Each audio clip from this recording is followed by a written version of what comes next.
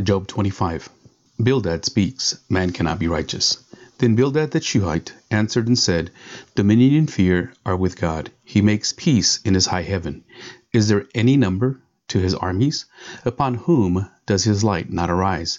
How then can man be in the right before God? How can he who is born of woman be pure? Behold, even the moon is not bright, and the stars are not pure in his eyes. How much less man, who is a maggot, and the son of man, who is a worm? Job replies, God's majesty is unsearchable. Chapter 26. Then Job answered and said, How you have helped him who has no power. How you have saved the arm that has no strength. How you have counseled him who has no wisdom, and plentifully declared sound knowledge. With whose help have you uttered words, and whose breath has come out from you? The dead tremble under the waters, and their inhabitants. Sheol is naked before God, and Abaddon has no covering. He stretches out the north over the void, and hangs the earth on nothing.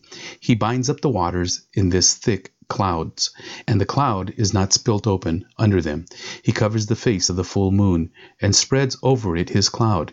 He has inscribed a circle on the face of the waters, at the boundary between light and darkness. The pillars of heaven tremble, and are astounded at his rebuke. By his power he stilled the sea. By his understanding he shattered Rahab. By his wind the heavens were made fair. His hand pierced the fleeing serpent. Behold, these are but the outskirts of his ways, and how small a whisper do we hear of him. But the thunder of his power, who can understand? Chapter 27. Job continues, I will maintain my integrity. And Job again took up his discourse and said, As God lives, who has taken away my right, and the Almighty, who has made my soul bitter, as long as my breath is in me, and the Spirit of God is in my nostrils, my lips will not speak falsehood, and my tongue will not utter deceit. Far be it from me to say that you are right. Till I die, I will not put away my integrity from me. I hold fast my righteousness and will not let it go. My heart does not reproach me for any of my days. Let my enemies be as the wicked, and let him who rises up against me be as the unrighteous. For what is the hope of the godless when God cuts him off, when God takes away his life? Will God hear his cry when distress comes upon him? Will he take delight in the Almighty? Will he call upon God at all times? I will teach you concerning the hand of God. What is with the Almighty I will not conceal. Behold, all of you have seen it yourselves. Why then have you become altogether vain? This is the portion of a wicked man with God, and the heritage that oppressors receive from the Almighty. If his children are multiplied, it is for the sword, and his descendants have not enough bread. Those who survive him the pestilence buries, and his widows do not weep. Though he heap up silver like dust, and pile up clothing like clay, he may pile it up, but the righteous will wear it, and the innocent will divide the silver. He builds his house like a moth's, like a booth that a watchman makes. He goes to bed rich, but will do so no more. He opens his eyes, and his wealth is gone. Terrors overtake him like a flood. In the night a whirlwind carries him off. The east wind lifts him up, and he is gone. It sweeps him out of his place. It hurls at him without pity. He flees from its power in headlong flight. It claps its hands at him, and hisses at him from its place. Job continues, Where is wisdom? Surely there is a mine for silver and a place for gold that they refine. Iron is taken out of the earth, and copper is smelted from the ore. Man puts an end to darkness and searches out to the farthest limit. The ore is gloom and deep darkness. He opens shafts in a valley away from where anyone lives. They are forgotten by travelers. They hang in the air far away from mankind. They swing to and fro, and for the earth, out of it comes bread. But underneath it is turned up as by fire. Its stones are the place of sapphires, and it has dusts of gold. The path no bird of prey knows, and the falcon's eye has not seen it. The proud beasts have not trodden it. The lion has not passed it over. Man puts his hand to the flinty rock and overturns mountains by the roots. He cuts out channels in the rocks, and his eyes sees every precious thing. He dams up the streams so that they do not trickle, and the thing that is hidden he brings out to light. But where shall wisdom be found? And where is the place of understanding? Man does not know its worth, and it is not found in the land of the living. The deep says, "It is not in me," and the sea says, "It is not with me." It cannot be bought for gold, and silver cannot be weighed as its price. It cannot be valued in the gold of Ophir, in precious onyx or sapphire.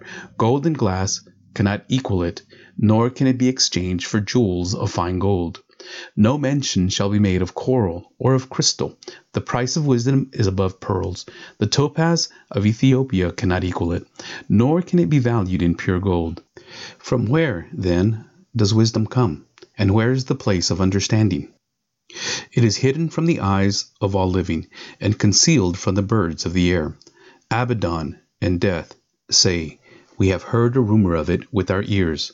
God understands the way to it, and he knows its place, for he looks to the ends of the earth and sees everything under the heavens.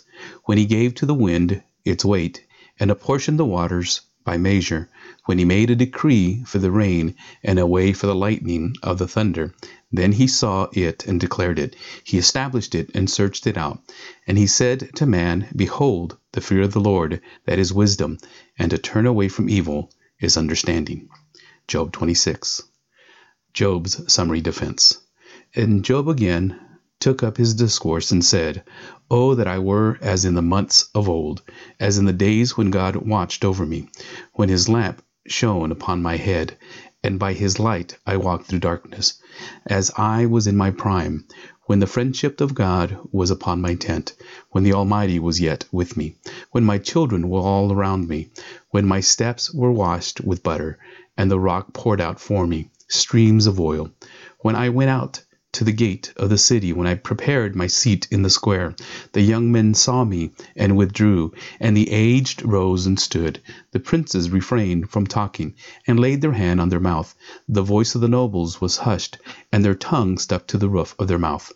When the ear heard, it called me blessed. And when the eye saw, it approved, because I delivered the poor who cried for help, and the fatherless who had none to help him. The blessing of him who was about to perish came upon me, and I caused the widow's heart to sing for joy. I put on righteousness, and it clothed me. My justice was like a robe and a turban. I was eyes to the blind and feet to the lame. I was a father to the needy, and I searched out the cause of him who did not know. I broke the fangs of the unrighteous, and made him drop his prey from his teeth. Then I thought, I shall die in my nest, and I shall multiply my days as the sand. My roots spread out to the waters, with the dew of all night on my branches, my glory fresh with me, and my bow ever new in my hand. Men listened to me, and waited, and kept silent for my counsel. After I spoke, they did not speak again, and my word dropped upon them. They waited for me as for the rain, and they opened their mouth as for the spring rain. I smiled on them, and when they had no confidence in the light of my face, they did not cast down. I chose their way and sat as chief, and I lived like a king among his troops, like one who comforts mourners.